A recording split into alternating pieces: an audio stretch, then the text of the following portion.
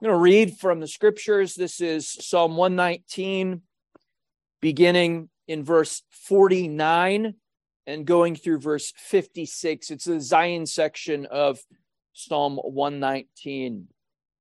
Remember, as I read and as you follow along, this is the word of God. Psalm 119:49. Remember your word to your servant, in which you have made me hope. This is my comfort in my affliction, that your promise gives me life. The insolent utterly deride me, but I do not turn away from your law. When I think of your rules from of old, I take comfort, O Lord. Hot indignation seizes me because of the wicked who forsake your law. Your statutes have been my songs in the house of my sojourning. I remember your name in the night, O Lord, and keep your law. This blessing has fallen to me, that I have kept your precepts. Let's pray once more. Lord, as we come before your word, we ask for the ministry of your Spirit in our midst. May he wield the sword that he wields. May the promises that in the preaching of your word be made manifest even now. We pray that your word would not return void and that it would indeed provide a lamp to our feet and a light to our path. We ask all these things in Jesus' name. Amen. Please be seated. Well, I don't think I have to remind you of the overall structure of Psalm 119. However, I do want to make just a brief comment about this section that we're entering into now. There actually is there are a number of structural details that are worth understanding. Of course, this is an acrostic psalm, and so you see how it in this section, of course, is no exception to that. But there are also larger structural matters that we can discuss when it comes to Psalm 119. And I think one of them that's worth pointing out is this section, beginning in verse 49 and going all the way through verse 80, which is the Yod section of the psalm, presents in a different way from the rest of the psalm some very hostile images. It's clear throughout the psalm that the psalmist is writing in a time in which he's surrounded by wicked people, and he's certainly not always finding himself among the godly. But in this section in particular, verses 49 through 80, what we see is the way in which all of that ungodliness has even infiltrated his own house and in some cases his own heart. And so there is a heightened degree of opposition that the psalmist articulates for us in this section of the psalm. And the reason why I bring that up at the beginning is because we have seen in Psalm 119 the way in which it gives us this anatomy, as it were, of what it means to live a life of experimental Christianity, of genuine, heartfelt devotion to the Lord.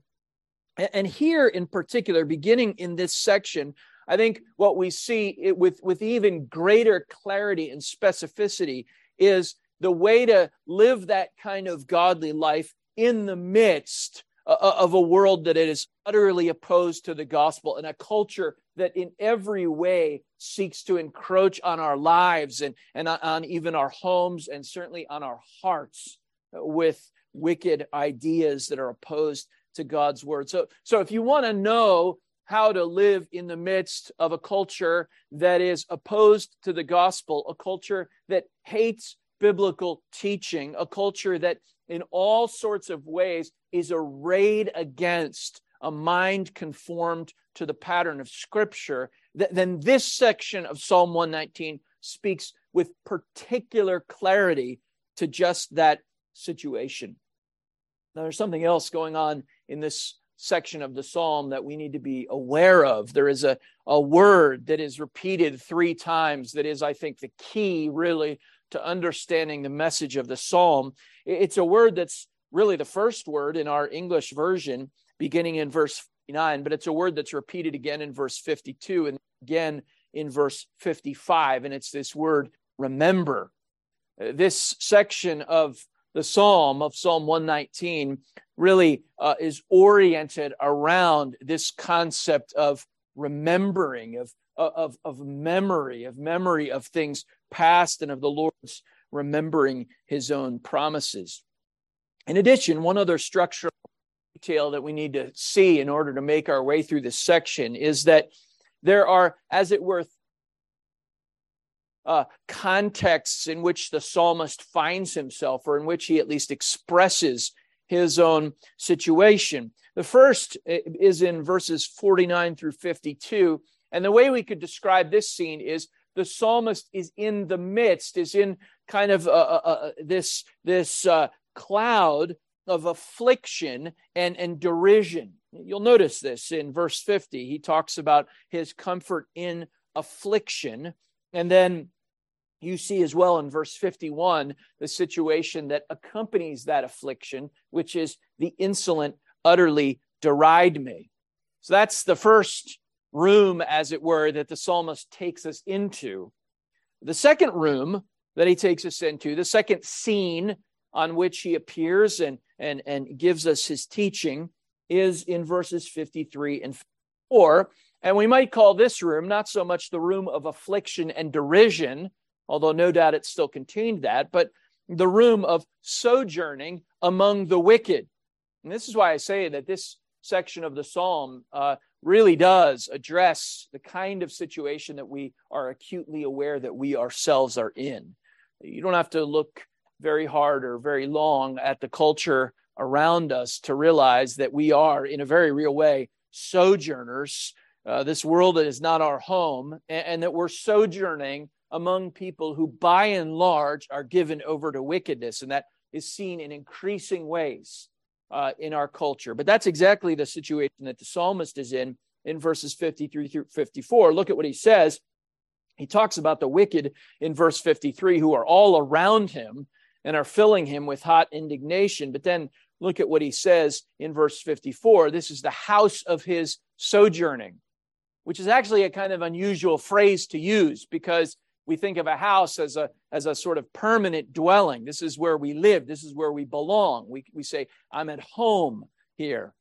But you see, his house is a house of sojourning, which seems to almost give the opposite, have the opposite implication, that sojourning means that you're a wanderer, that you don't have a home. Well, he has a home. It's sojourning among the wicked. And then finally, the third scene, the third room that he takes us into that I think is significant is what he describes here in verse 55, which is the situation of being in the middle of the night. In fact, he says it this way in verse 55, I remember your name in the night, O Lord. And there's no indication earlier in the psalm that that's the context. It could be, of course. It could be that all of these things are happening at once for him. But it is striking that the way in which he describes each of these situations involves another level of difficulty. We move from affliction and derision to a house of sojourning among the wicked, and then finally to nightfall itself in verse 55. Let's look at it in terms of these three scenes. First, I want to ask this question of the text, because I think this is the question that the psalmist seeks to answer. What does the psalmist ask for, or what does he do in the midst of affliction and derision? How is it that he handles affliction and derision in which he finds himself? Well, the first thing he does, and this is the beginning of verse 49, and I've already pointed this out to you, is he asks God to remember his word to his servant. This is the use of that important word in this section, remember. And here, the psalmist isn't trying to remember something himself or call to mind something that he knew in the past. He's actually speaking directly to the Lord, and he's asking the Lord to remember his word.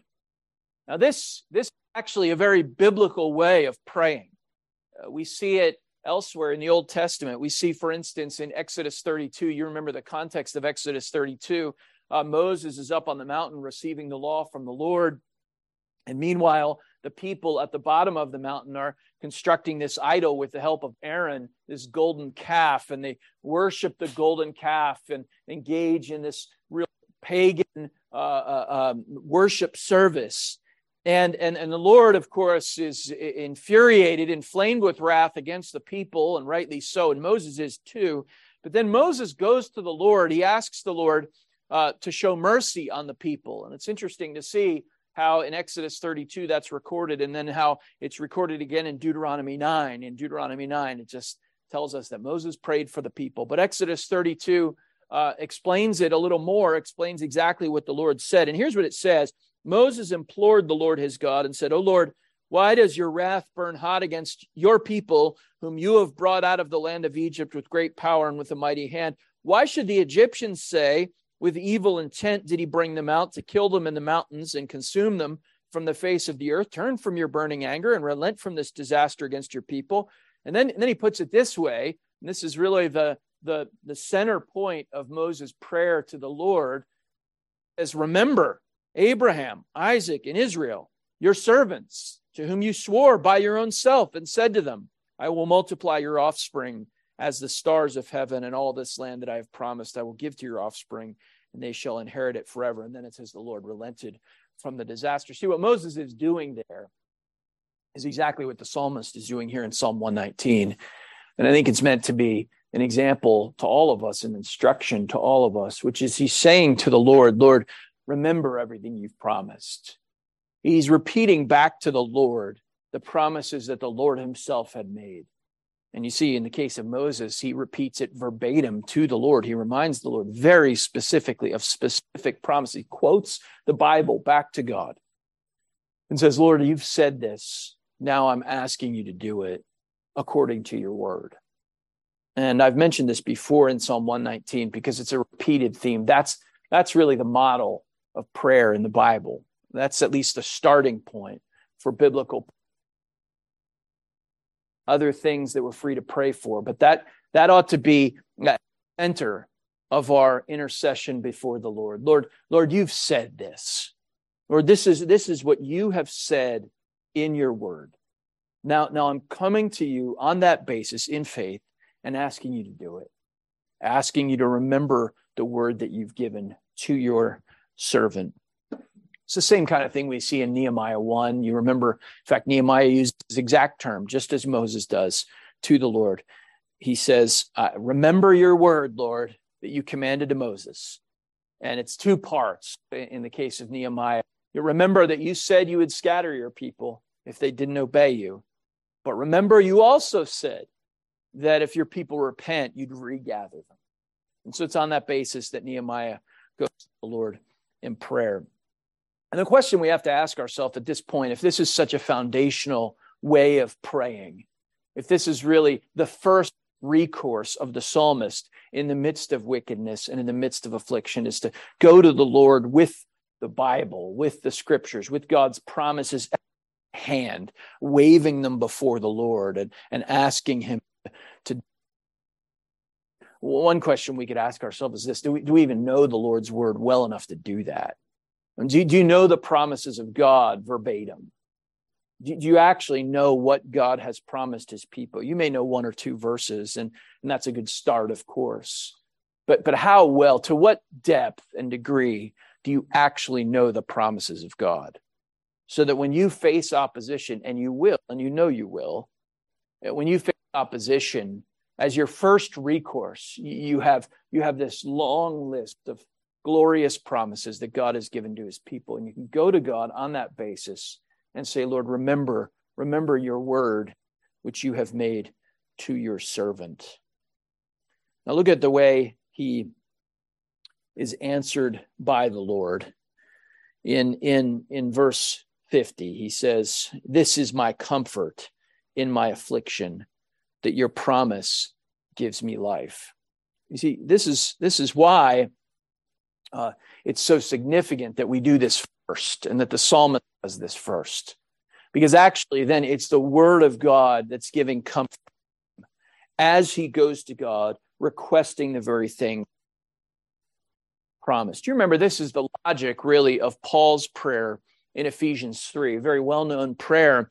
And I'm sure many of you probably have parts of it memorized in Ephesians 3, beginning in verse 14. But I want to read verse 13 for you, because often this is ignored. The lead-in to the prayer says this. He says, I ask you not to lose heart over what I am suffering for you, which is your glory. And then he goes on to say in the prayer, for this reason, because I don't want you to lose heart as you watch me suffer and know the suffering that causes you. For this reason, I bow my knees before the Father. And then he goes on to say that according to the riches of his glory, he may grant you to be strengthened with power through his Spirit in your inner being, so that Christ may dwell in your hearts through faith, and that you, being rooted and grounded in love, may have strength to comprehend with all the saints what is the breadth and length and height and depth, and to know the love of Christ that surpasses knowledge, and that you may be filled with the fullness of God. You see, what Paul does again and again is he recognizes that in times of suffering, in times of difficulty,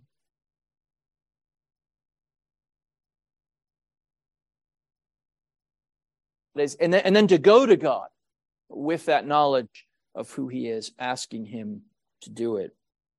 Look at what he says in verse 52. He repeats this word comfort again. When I think of your rules from of old, I take comfort, O Lord. So often we may seek out comfort, and often our seeking after comfort takes us in sinful directions. We find ways that we think are going to bring comfort, some kind of relief to us. But the Bible, when you want comfort, what you do is you look to the Word of God, you look to the promises of God, and then you go to God with those very promises. That's the pattern here in Psalm 119, and that's no less the pattern today. And he does this, of course, in the midst of verse 51. I mentioned that it's not just affliction, it's also derision. Other people are deriding him all along. But what's he doing to receive comfort, even in the midst of these people turning on him and mocking him and ignoring him and doing all kinds of things to humiliate him? What's he doing? Well, again, he's God. His own rules and taking comfort from them.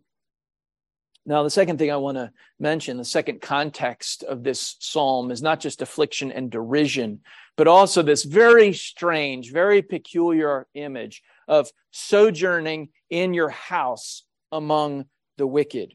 Sojourning among the wicked. Now, this is a very interesting one in the Bible.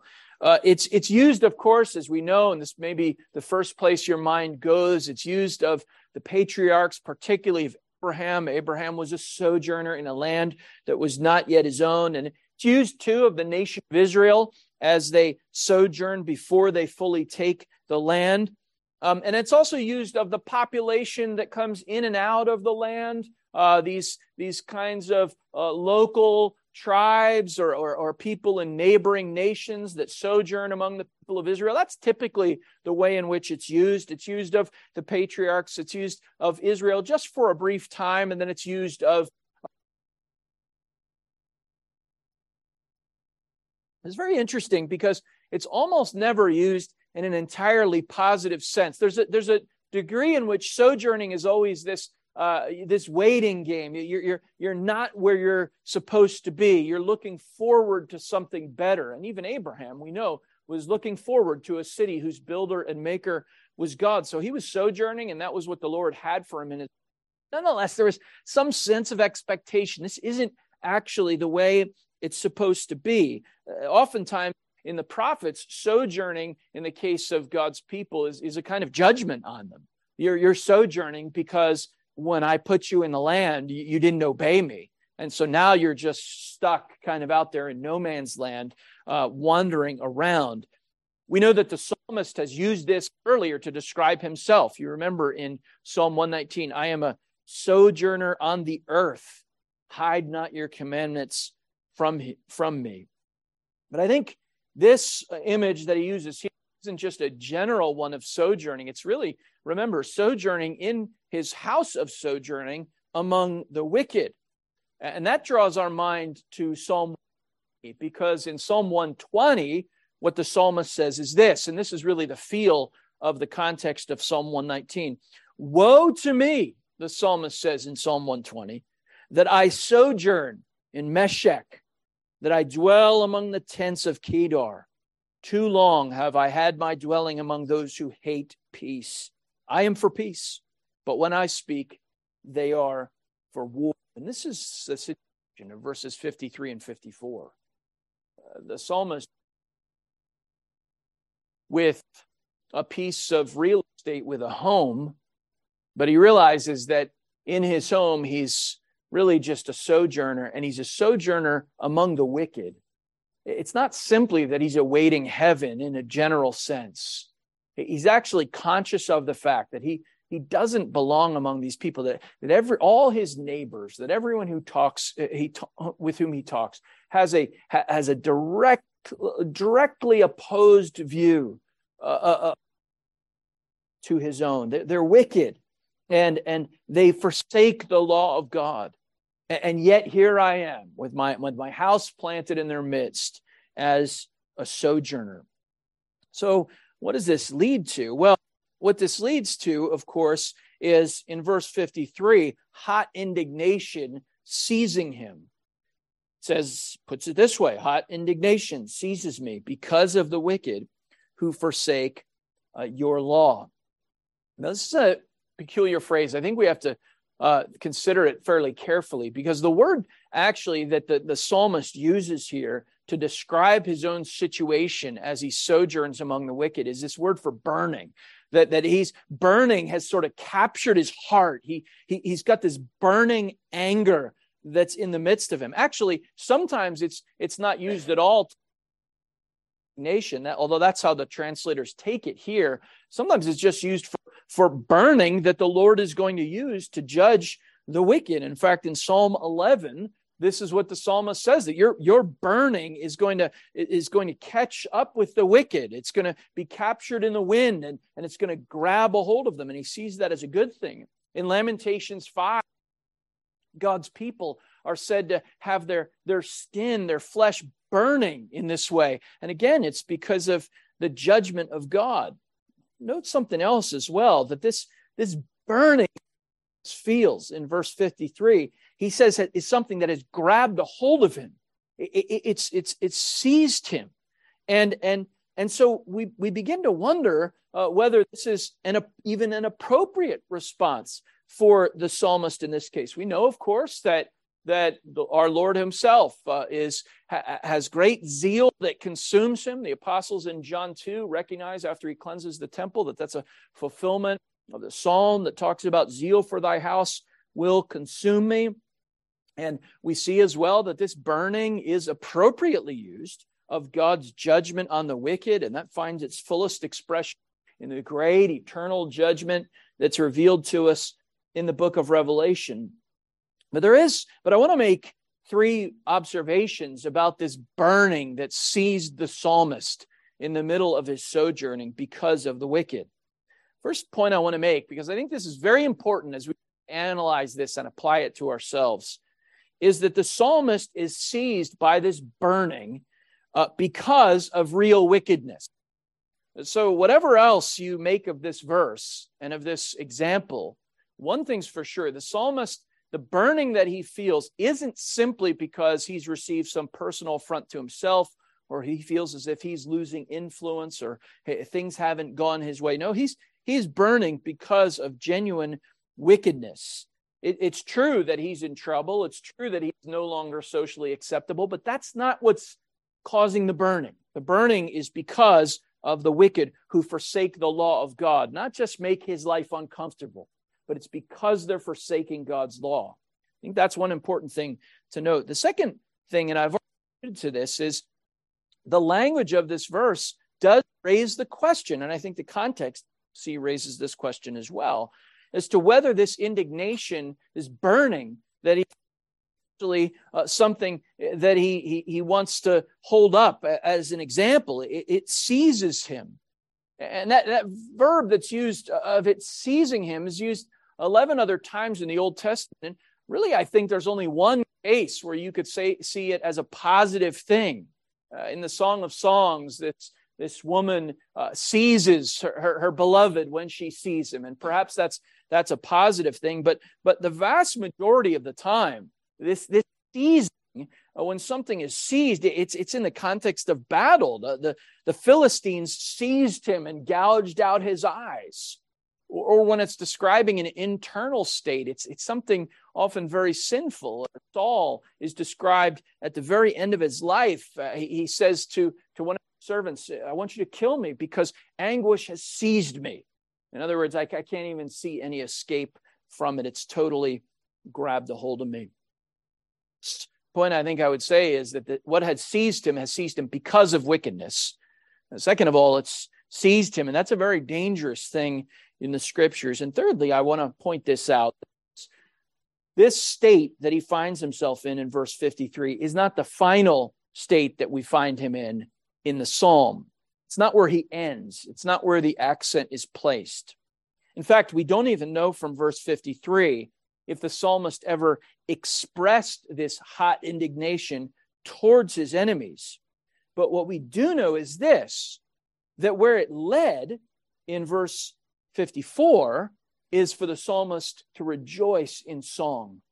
So whatever happened in that moment of hot indignation, whether right or wrong, it's not where the psalmist ultimately lands. And so I say all this, and I want to go into a certain amount of detail because there's really no justification for taking verse 53 as a kind of life verse. This is who I am. In the midst of the wicked, I'm seized by indignation. Well, if you're seized by indignation and that's your life, if that's what you're known for, if you're marked off as someone who's simply angry all the time, maybe rightly at real wickedness, but probably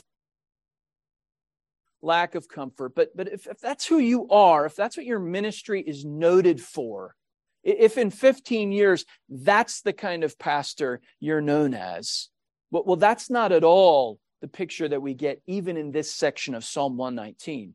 Because in this section of Psalm 119, whatever happens with this anger seizing him, it leads to him singing in the midst even of a house of sojourning among the wicked. And that's striking, I think. This singing takes place well before anything is fixed, well before his situation has changed. The wicked haven't changed. They haven't elected a new non-wicked president at this point. What's going on instead is he's still in the house of sojourning, and yet he's singing the Lord's praises. His circumstances haven't changed, but what he finds is consolation in the Word of God. You remember what Paul says in the midst of suffering. Not only that, we rejoice in the midst of our suffering, knowing that suffering produces endurance. And if you find that the only register on which you can speak and write is indignation, then again, I say this is not at all what this psalm is describing. And you may want to evaluate your own life at this point, particularly when it comes to the reputation you might have for those who don't know you well. Isn't this often the case that someone comes across as very angry all the time, particularly online? And then you get to know them and realize there's a little more to their life than that. That's not the only tone in which they can speak. Those aren't the only notes they can strike. But nonetheless, that's what they're known for. That's not what the psalmist is known for. It's not what he's enjoining us to be known for as well. What he's known for ultimately is the fact that God's law is his song, even in the house of sojourning. Well, let's look briefly at this third section, this third context, and it's in the night, the middle of the night, as it were. Now, we need to know that this psalmist being awake in the middle of the night, this isn't unusual for God's people. Remember what Paul says in 2 Corinthians 11, many sleepless nights. And in fact, God's people often found that this is the case for them. But what's he doing in the night? What's he doing when he can't sleep, when night has fallen? What he's doing is particularly remembering the name of the Lord. We have to ask ourselves, what does this mean? What does it mean that if you saw the psalmist and you saw him in the middle of the night when everyone else was asleep and it was dark and his thoughts were racing, what you'd see is that what he's thinking about, what he's reflecting on, is the name of the Lord. What does that mean? Well, certainly that draws our minds back to Exodus chapter 3, Moses is given this name of the Lord, this covenant name. I am who I am. Say this to the people of Israel. The Lord, the God of your fathers, has sent me to you. This is my name forever. No doubt those are that would go through the psalmist's mind. We could also mention a number of other names that we see of God in Scripture. We see him referred to as God Almighty, Lord of hosts, and God Most High, and God Eternal, and God Everlasting. And it is a very fruitful study, particularly if you're awake in the middle of the night, to think through the implications of all those names of God. Profoundly beneficial. In fact, I think it was J.I. Packer who had an extended quote at the beginning of Knowing God from C.I. Spurgeon, and he says that meditating on the names of God has such value. It's humbling to us. It expands our mind. And then he says it's eminently consolatory. What he means by that is it brings great consolation to our soul to think about these names of God. And when we think about the names of God, of course, we can't miss in verse 55 the fact that there is, as we know from the New Testament, that name above all names, the name at which every knee will bow, the name of exalted Lord Jesus Christ. We need to be meditating on the realities that stand behind, the truths that stand behind that name. John Owen, as you know, in volume 1 of the collected works, he speaks of special times that we need to meditate on the name of Christ. It's a very wonderful application. And he says, first of all, the first time that we need to be doing this is in times of great distress. That's what the psalmist is doing here. And then you remember as well the way he begins his account of John 17:24 as exposition of that verse, that one of the greatest privileges and advancements of believers, both in this world and unto eternity, consists in their beholding the glory of Christ. He chooses those words very carefully. It's not incidental that he says the first occasion when we need to think about the name of Christ is when we're suffering, and that one of the greatest advancements we can make is beholding the glory of Christ. That's what he's doing in the middle of the night. I remember your name in the night, O Lord, and keep your law. Well, where does this all lead? Verse 56 tells you where he ends up. He looks at his life and he looks at all these terrible circumstances. Maybe he's doing this in the middle of the night in the house of sojourning. And he says, this blessing has fallen to me that I have kept your precepts. Remember the context of this. He's being afflicted. He's facing wickedness, seeing that all around him. It's driving him crazy. He's being criticized by others, derided by others. He's a sojourner and he knows it. And he's saying this at night. And yet what's he also doing? What does it mean that he's keeping God's precepts? Well, it means at the very least that in the midst of all this, what he's doing is he's asking God to remember his promises. He's drawing comfort from those same promises. He's singing in the midst of his suffering, and he is remembering the name of God. And I wonder if that's your response to affliction and suffering. I wonder if that's what you hold up to people, or whether it's something far, far less than that, far more trivial than that, far more ephemeral than that. That's what it really means to live a godly life in the midst of suffering.